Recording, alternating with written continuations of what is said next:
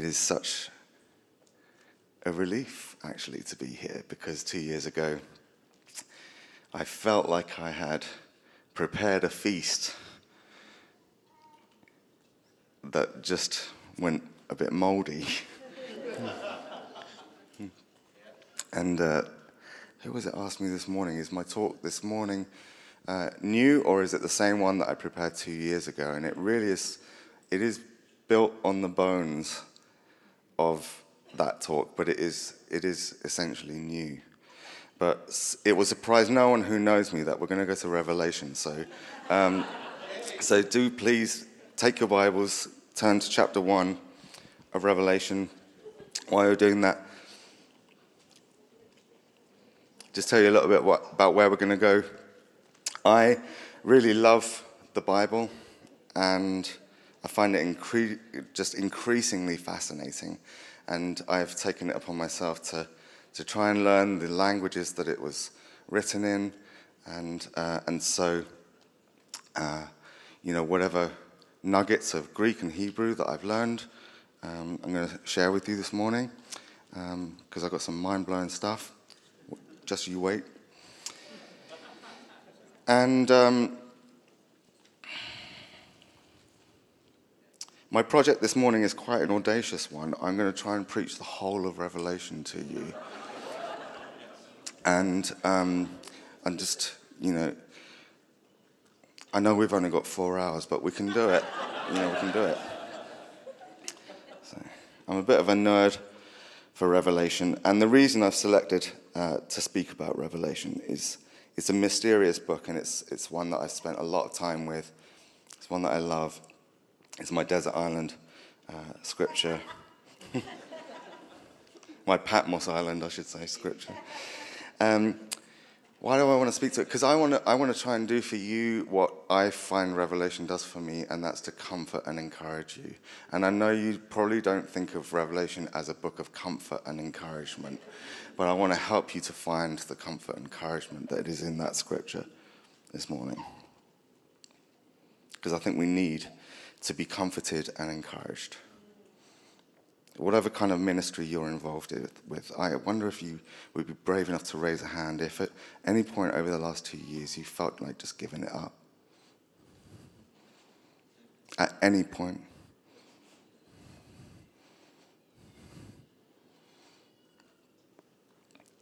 And that's okay. So in my now sort of decades of leading worship, I have found the last 2 years the only time where I've actually found it more of a burden than a joy. And I've really fallen out of love with it. So I just wanted to say that if that's how you felt, or if you feel that now, that's okay. Because we were never actually supposed to fall in love with worship.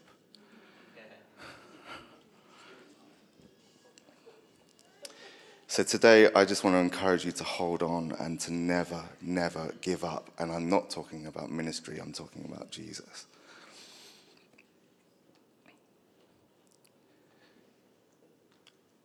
I want you to, and I'm preaching to myself here, to turn your gaze away from the racetrack and look towards the prize. And keep pursuing him, keep waiting for him, keep clinging to him.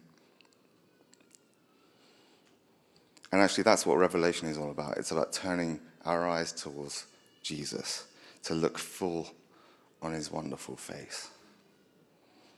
The first time I ever read Revelation, people remember where they were on 9/11, or, when Kennedy was assassinated, or, there was some stuff that happened in between those two events as well. But I remember where I was on June the 26th, 1995, when I read Revelation for the first time.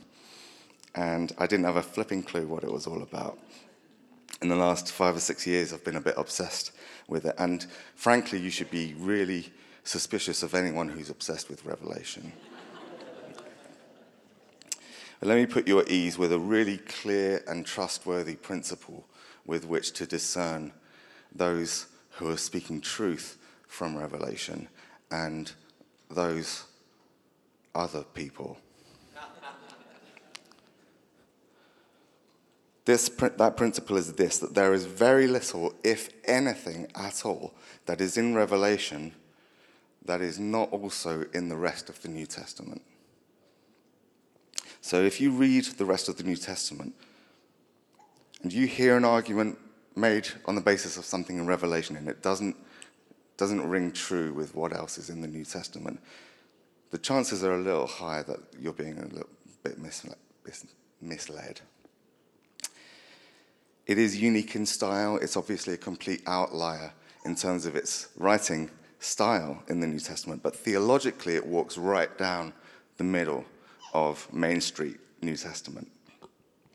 And because of that principle, there are a few things that we can say about some of the garbage that has been associated with this book. For example, steer well clear of people who claim that certain images can be used to exclusively identify people and events in history. For example, the Whore of Babylon. A very influential pastor, who shall remain nameless, fairly recently declared that Oprah Winfrey was the forerunner of the harlot movement. I think he's wrong.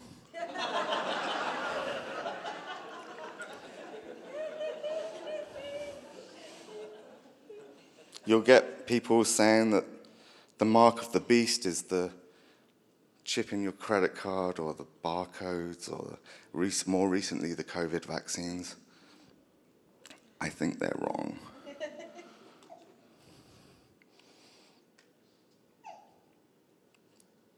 Here's another big one.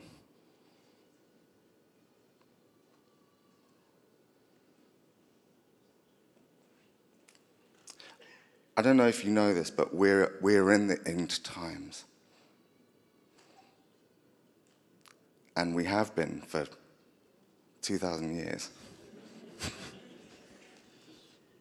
And so people who use the numbers and the events in Revelation to try and map it onto our history and declare that they know the day and the hour that Jesus will return, believe them not.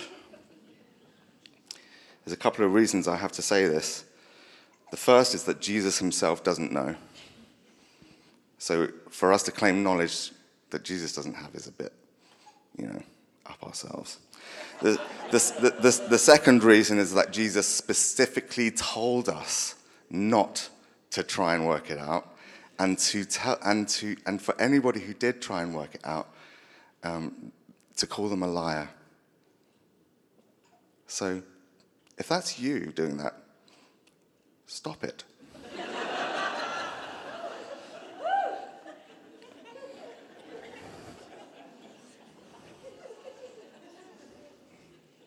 So this is the really trustworthy principle by which you can read and understand Revelation, that it is dead center of New Testament theology. Now, having laid that foundation, how am I going to preach the whole of Revelation? I want to ask 4 fundamental questions of the text. Who, why, what, and how? From whom did this revelation come? And to whom was it intended? That's kind of 2 parts of question 1. The second question is why? Why was this revelation given? The third and fourth questions are, what are we supposed to do about it? And how are we supposed to do whatever that is? It may surprise you to know I think Revelation is actually a very practical book. And so I want you to look at the first 3 chapters of Revelation in the Bible. Just kind of have them open, or if you're on an electronic device, then I'm sure the bookstore has some paper copies that you can purchase. But I think that whatever else happens in this Revelation, whether it's the heavenly worship services where night and day and night incense arises, or the cosmic wars, or the cities coming out of the sky, I think all of that is intended to communicate background to the who, why, what, and how of the whole Revelation, which I believe is actually contained in these first chapters. So without further ado, let's look at the text. If you have Bibles, let's just go straight to chapter 1, because here we have the who. It's answered in the first few words. This is the apocalypse, or the revelation of Jesus Christ. So by the way, Greek nugget number 1, revelation is a translated English word from the word apocalypse. So when you hear the word apocalypse used to describe, cataclysmic wars or, bad weather, tell them to stop it,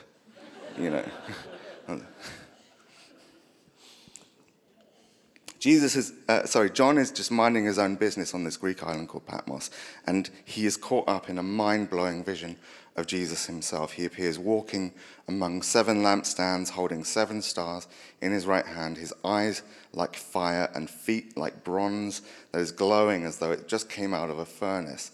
His face is shining like the sun, and a sword is coming from out of his mouth.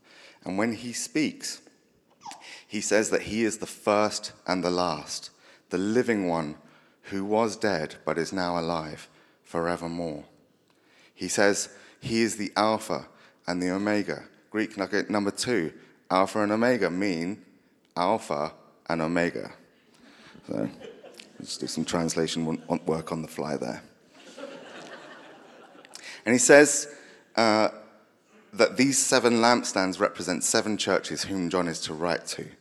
Now, every single aspect of that vision of Jesus, all the things that he's holding, all the things that he's wearing, all of the details of his appearance are resonating with deep treasures inside what we call the Old Testament. Like, this is why I love Revelation. It's like sort of going down little rabbit trails. You sort of, that's from Ezekiel, that's from Daniel, that's from Isaiah, that's from Jeremiah, that's from the Psalms. It's just so much fun. But here is Jesus in Revelation, revealed as the Messiah, who was crucified and yet rose from the grave and ascended into heaven. And although Jesus never says the words, I am God, there's just no doubt that this text screams, Jesus is God himself. The description of his appearance is that of the Ancient of Days, his hair white like wool. And then Jesus himself speaks. So that's the who of Revelation. This is from Jesus. But to whom is this revelation directed? Well, he names 7 churches, 7 locations, to Ephesus, to Smyrna, to Pergamum, to Thyatira, to Sardis, to Philadelphia, to Laodicea. And in all of these addresses to all of these different churches, he identifies himself using one of the features that John has seen in his appearance. So the one who has feet like burnished bronze says this to Thyatira.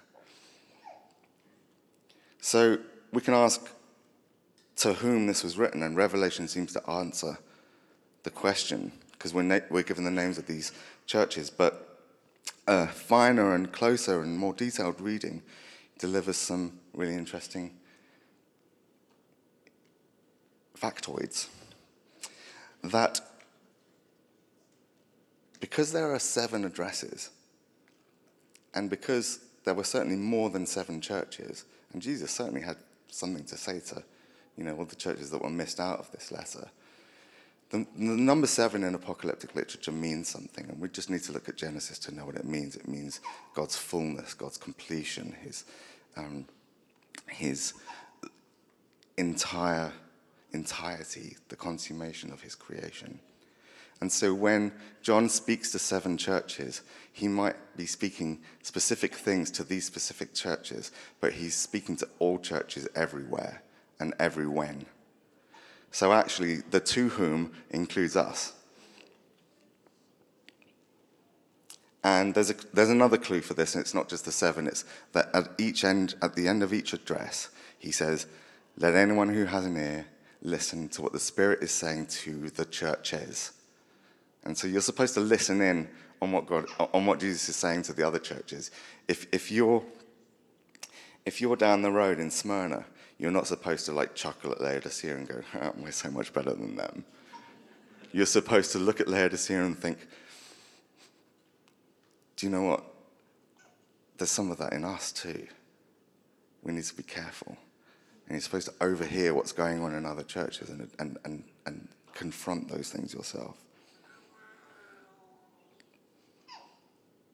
So that's from whom and to whom. What about why? Why is Jesus making this revelation? That is answered in the detail of his assessment of each church. So as Jesus turns his eyes to these Christian communities, he sees much that he likes and much that he dislikes. And he wants his followers to know what he approves of and what he disapproves of. It's very practical, like I said. Among the things that he approves of are these: works of mercy and love, diligent testing and the weighing of truth in preaching and teaching, a refusal to count worldly riches and public reputation as any source of security, and a patient and enduring fidelity to Jesus, even in the midst of extreme pressure to abandon the faith. It's very clear, very practical. And among the things he disapproves of are just simply the reverse of those things: an absence of merciful and loving works, tolerance of false and deceitful teachers and teaching, a pursuit of and a reliance upon financial security and good reputation, and a failure to maintain fidelity to Jesus, instead giving in to the pressures to compromise. And like Bernie said yesterday, we're called to holiness because God is holy. So I would describe in these praises and warnings to these churches, there's a fundamental good and a fundamental bad. The fundamental good is that these people have decided at some point to follow Jesus. The fundamental bad is that this choice is under attack. And just as in the life of Jesus, who chose obedience to God and he got crucified as a result, now the lives of his followers are facing the same story. Maybe not a cross, but challenges nonetheless. So that's why Jesus is making this revelation. He sees what's going on. He sees the good that they are doing. And he also sees how hard and how painful it is because he's done it. He's been there. The entire revelation in its later detail shows that it's not just that Jesus has asked a hard thing of us, it's that there is an active campaign of sabotage taking place behind the scenes. And Jesus sees this and he comes to say that he sees it, and he says, keep going, it's worth it. And we know that we can trust him when he says this because of who he is and what he's already achieved. He's the one who was dead, but who is now alive. So the who is Jesus and to whom is us. The why is because he sees what we're going through and he knows that we're under real pressure, and he wants to encourage us to keep going. So what? What are we supposed to do about this? And if you take nothing else away from this talk, I want you to take this. He wants us to overcome.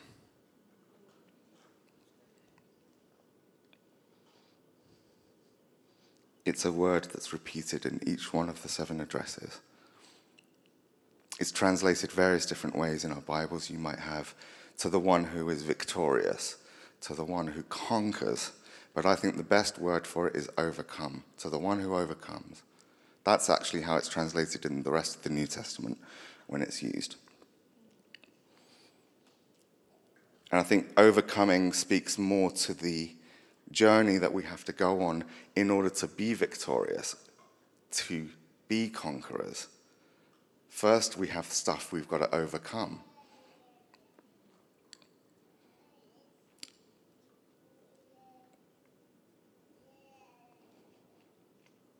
I think this is the key to understanding the message of Revelation. And wrapped up in the messages to overcome are reasons why we should overcome. He gives us motivation. So in chapter 2, verse 7, he says, "Whoever overcomes may eat from the tree of life, which is in paradise." Verse 11, "Whoever overcomes will not be hurt at all by the second death." I'm not going to go into what that second death is. It's a seminar later this year, maybe. Verse 17, "To whoever overcomes, I will give some of the hidden manna. I will also give that person a white stone with a new name written on it, known only to the person who receives it." What's this white stone all about? There's all sorts of different interpretations. The one I think that rings most true is that gladiators who were victorious at the end of combat would be given a white stone, and that white stone was essentially their ticket to the celebration banquet at the end of that night. And so they would take this stone and they would redeem it for entrance into a great celebration of their having overcome.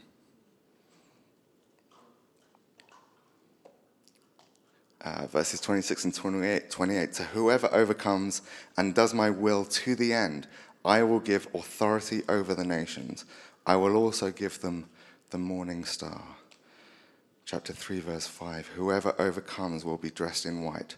I will never blot out the name of that person from the book of life, but will acknowledge that name before my Father and his angels." And verse 12, "Whoever overcomes, I will make a pillar in the temple of my God. Never again will they leave it. I will write on them the name of my God and the name of the city of my God, and I will also write on them my new name." Oh.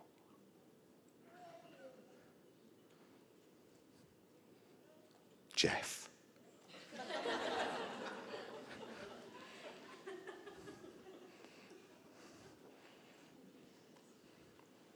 Maybe not.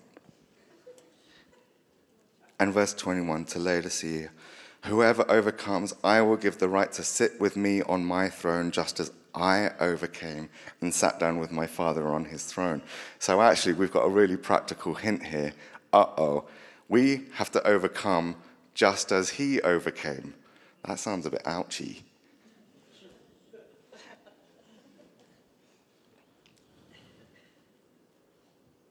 But in each of these messages, he's giving us a glimpse of the beautiful picture that comes later on in the later chapters of Revelation, where he's describing the new creation. And he wants us to hold on to that promise and just give us a little teaser for how glorious, how beautiful, and how worth it will be if we just overcome. And overcoming clearly doesn't mean getting airlifted out of trouble. It means going through trouble and making it out the other side. There are promises of Jesus that we love to remember, that, we love to look up those encouraging verses, don't we? My old pastor called the promises of Jesus that we love to forget GUPOJ. GUPOJ stands for the Great Unremembered Promises of Jesus. One of those GUPOJs is this: "In this world, you will suffer. But take heart. I have overcome the world." So actually, Jesus has already overcome. He invites us to overcome as he overcame. And So we can look to Jesus and see that this thing can be done. He's done it.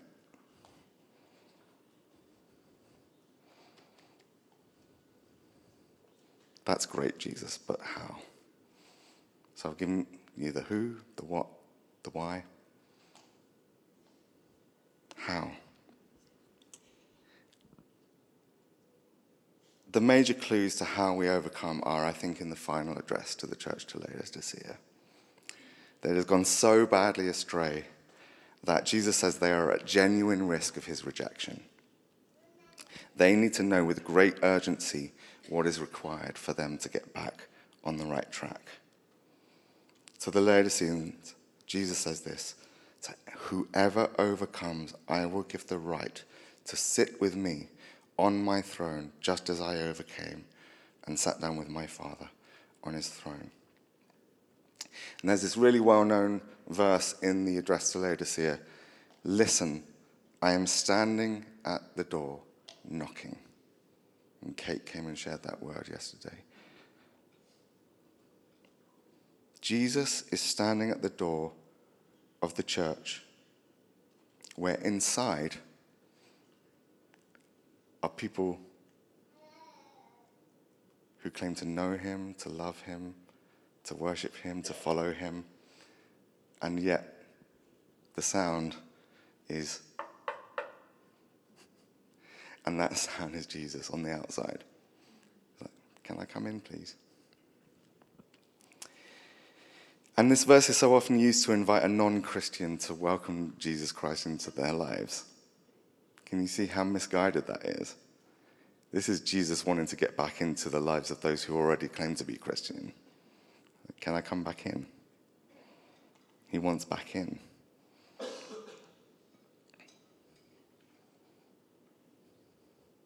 Why does Jesus want to come back in? Is it so that he can give them a good telling off? Give them really good conference? Banging worship? And challenging teaching? Well, Jesus tells us why he wants to come back in. He says, if you hear my voice and open the door, I will come into you and eat with you, and you with me. And so this is an invitation to reconciliation, to fellowship and to friendship with Jesus. And this, I think, is the key to overcoming. Reconciliation, fellowship, friendship with God. If I make it to the end of this race, it is not because I am an example of an elite athlete. It's because if I make it, it's because I yoke myself to the one who's already overcome.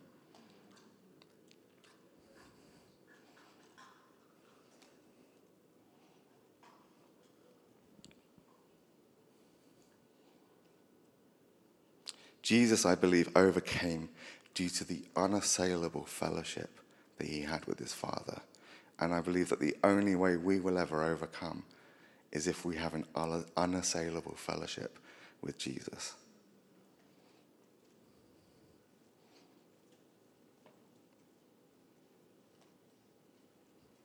We're all familiar with the language of a personal relationship with Jesus.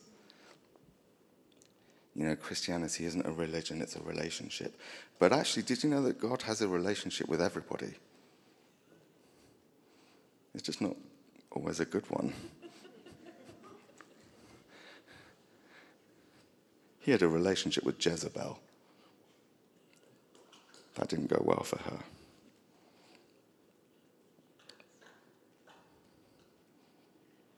What he wants isn't relationship, he's already got that. What he wants is friendship.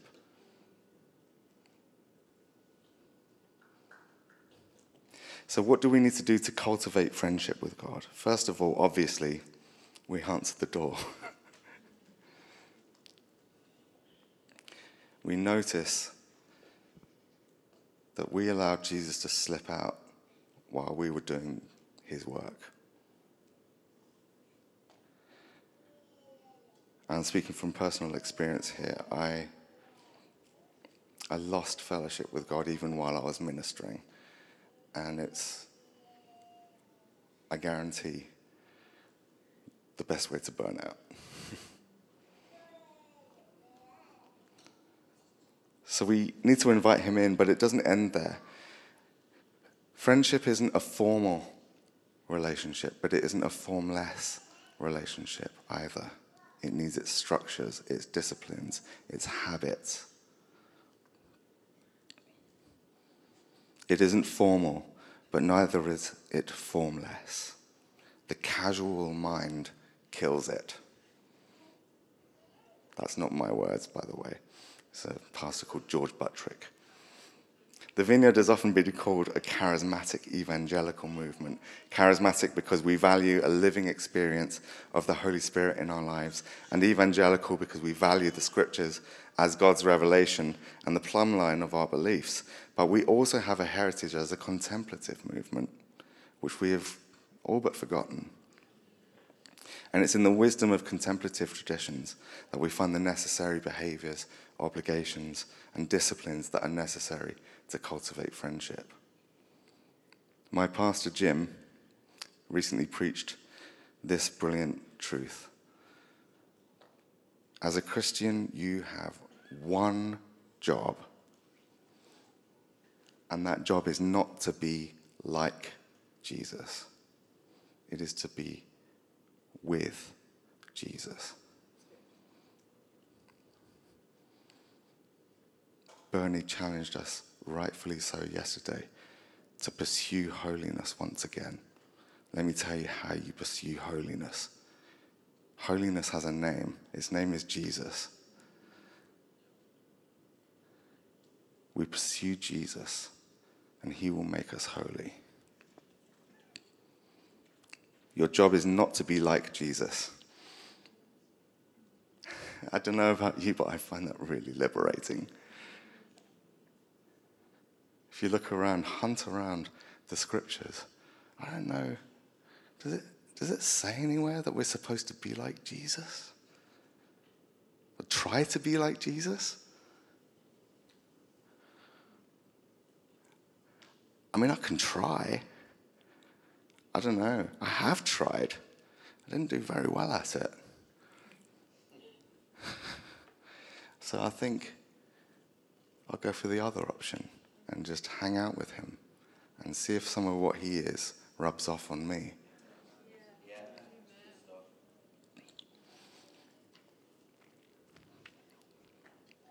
It's got to happen from the inside out, not from the outside in.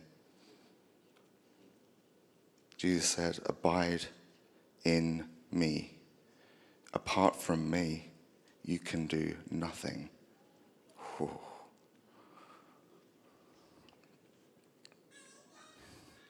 Jesus, when he says that, he's talking about being so inseparable from us that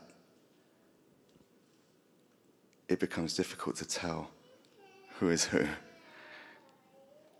Eugene Peterson paraphrases "abide in me" as "make your home in me," says Jesus. And Jesus said, when he goes, when he ascends, the Spirit will come and he will make his home in us. I think God wants to overwhelm us with this gift, which is himself. If we feed ourselves with Jesus Christ, we shall be like a vessel in full sail with a fair wind. Those aren't my words either. The good words aren't mine.